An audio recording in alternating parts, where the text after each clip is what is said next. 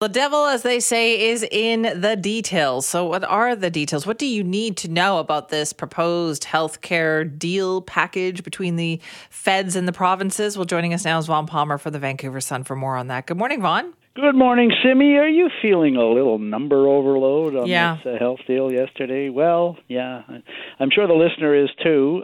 However, I'm here to say there really are only two numbers that matter. Okay. As to a British Columbian. So, first thing to recognize is that it is entirely the federal government's interest to make it sound as big as possible, to make it sound like the generous national government is giving the provinces everything in their dreams to transform the healthcare system and fix all those problems. And that's where the big number comes from, $200 billion. And I can imagine people going, that sounds like an enormous amount of money. Like, that's got to fix stuff, right? Well, a couple of things.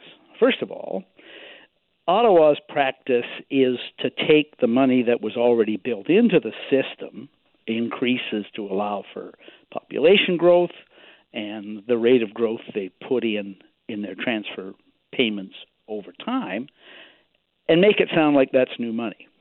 And the second thing they do, and this is a trick that all governments play, is they give you the 10-year figure. Like 10 years. Well, 10 years, $200 billion divided by 10, first of all, it doesn't sound like nearly as much. I was talking to Keith Baldry of Global yesterday, and we were going like, why 10 years? Why not 100 years? Like, why not we're giving you $1 trillion over 1,000 years? Look, the $200 billion figure, ignore it. It has nothing to do with what happened in Ottawa yesterday. The key question for your province is how much is your province getting and how much of it is new? So obviously, British Columbia only gets a percentage of all of the money that Ottawa is putting in. We get it based on our population, which is about 13%. And you take out all the money that was going to be there anyway, even if they'd never met, and look at the new stuff. And it's interesting. Baldry and I and our colleague Katie DeRosa of Postmedia all sat down with our little pocket calculators yesterday and worked out how much new money for BC in 1 year, and we all came up with the same number, even though it isn't in the federal press release, and that is $600 million in new money for British Columbia in 1 year. I'd say the listener probably goes, $600 million sounds like an awful lot of money too, and it is, but, and unfortunately I'm going to give you another number here, it's only about 2% of the British Columbia healthcare budget. So we're going to increase funding for healthcare in BC by about 2% ahead of what we would have done anyway. You get the reason why our premier said fiscally limited. David Eby was accompanied at that meeting by officials. They'd only seen the offer, Simi, for a couple of hours when Eby reacted publicly, but right. Fiscally limited sounds like pretty much a good summary of what the Prime Minister actually did yesterday. It was also, by calling it fiscally limited, that was kind of a bit low-key compared to what some of the other premiers had to say. That's true. David Eby was actually on side compared to some of the other premiers. There were different words thrown around. I kind of was... Quebec is always pretty funny on these things, right? They have no illusions about Ottawa.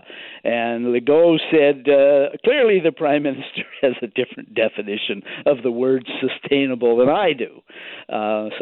He says it's not even a really good beginning. But BC's position is it is a good beginning. Obviously, the province will take the money and make good use of it.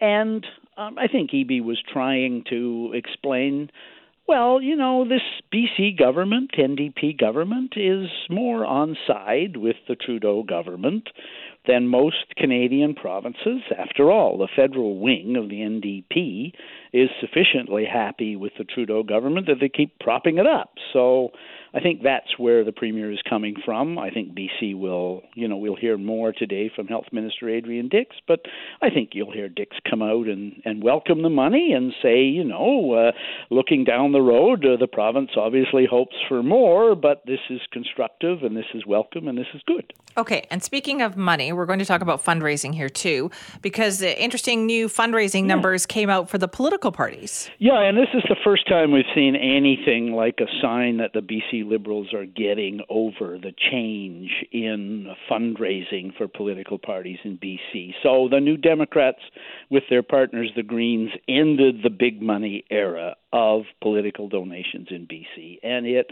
hammered the Liberals because they were addicted to those giant checks from the corporate sector. The Liberals were gotten so lazy raising money that way that when that was ended by law, you saw a crash in Liberal fundraising. The latest numbers from Elections BC, so just covering the last 3 months of 2022, show that for the first time, the Liberals are catching up with the NDP. So they're about 10% behind the NDP in fundraising, about $116,000 in the last quarter. That's the closest they've been. The numbers for last year show the NDP is still way ahead. So the full year, the NDP is still outraising the Liberals by a factor of about 2 to 1. But, Kevin Falcon had a big fundraiser a couple of weeks ago, and toward the end of last year, for the first time, he could say, we're turning it around. We don't know if this is sustainable, and I think it'll take a while to see it. But really, Simi, it's the first time I've even seen that the Liberals are getting over what the New Democrats and the Greens did to them back in 2017. Okay, and how do you think they did that? Because you're right, it took years for them to figure this out. So what did they do differently in this past year? I think two things. One, first of all, Falcon got the leadership and made it a priority and said, we've got to do this seriously, and he started to put in place the apparatus to start to do it, to do what the New Democrats did years ago, which is start to make reliable individual donations on an annual, regular, quarterly basis, right, which is allowed. I think the other thing is that it is a sign of what we saw last fall, that the Liberals are finally making progress in pointing out what the government is getting wrong and holding them to account better than they did. So they're figuring out this opposition thing. Yeah, the catch and release slogan, right? That was very effective. It was so effective that it infuriated John Horgan, right? And you're starting to see that. So you're doing the job as the opposition party, and then you're turning around and saying to people, if you want to change a government, you're going to have to start donating to us. So, as I said, it's a slow recovery. I don't know if it's sustainable. But, and for the listener who is a taxpayer, rest assured the political parties, in addition to donations, are still relying on your generosity. So Liberals got $1.1 million in the taxpayer subsidy, and the New Democrats got $1.6 million. Those subsidies are based on how many people voted for your party in the last election. So thank you, taxpayers. The parties are working a little harder to raise money from donors, but they're also dependent on you.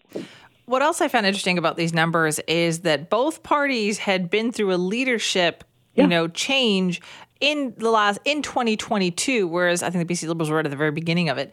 But still, leadership contests often bring in more money. That's a good point, too, although, one of the things that we'll wait and see here is, did the leadership campaign for the New Democrats siphon away some of the money that the party itself would normally get? So did donations to EB directly drop the amount of money the NDP was raising? Because that did tend to happen earlier in the year. The Falcon leadership campaign was pulling in money for him to pay for his leadership, so it wasn't just going all of it into the straight party coffers. So this year will be the real test as to whether or not the Liberals have made themselves New Democrat competitive with the New Democrats. And wait and see. We'll have a much better sense when we get the numbers this summer for the first 2 quarters of this year. Oh, I don't think we've ever looked forward to fundraising numbers from Elections BC like that before. Well, it's a very different era, right? The Liberals used to just sort of snap their fingers and the checks would start rolling in enormous numbers. And now they're actually having to go out and work for them. I know. Fascinating. Vaughn, thank you. Bye-bye. Vaughn Palmer from the Vancouver Sun.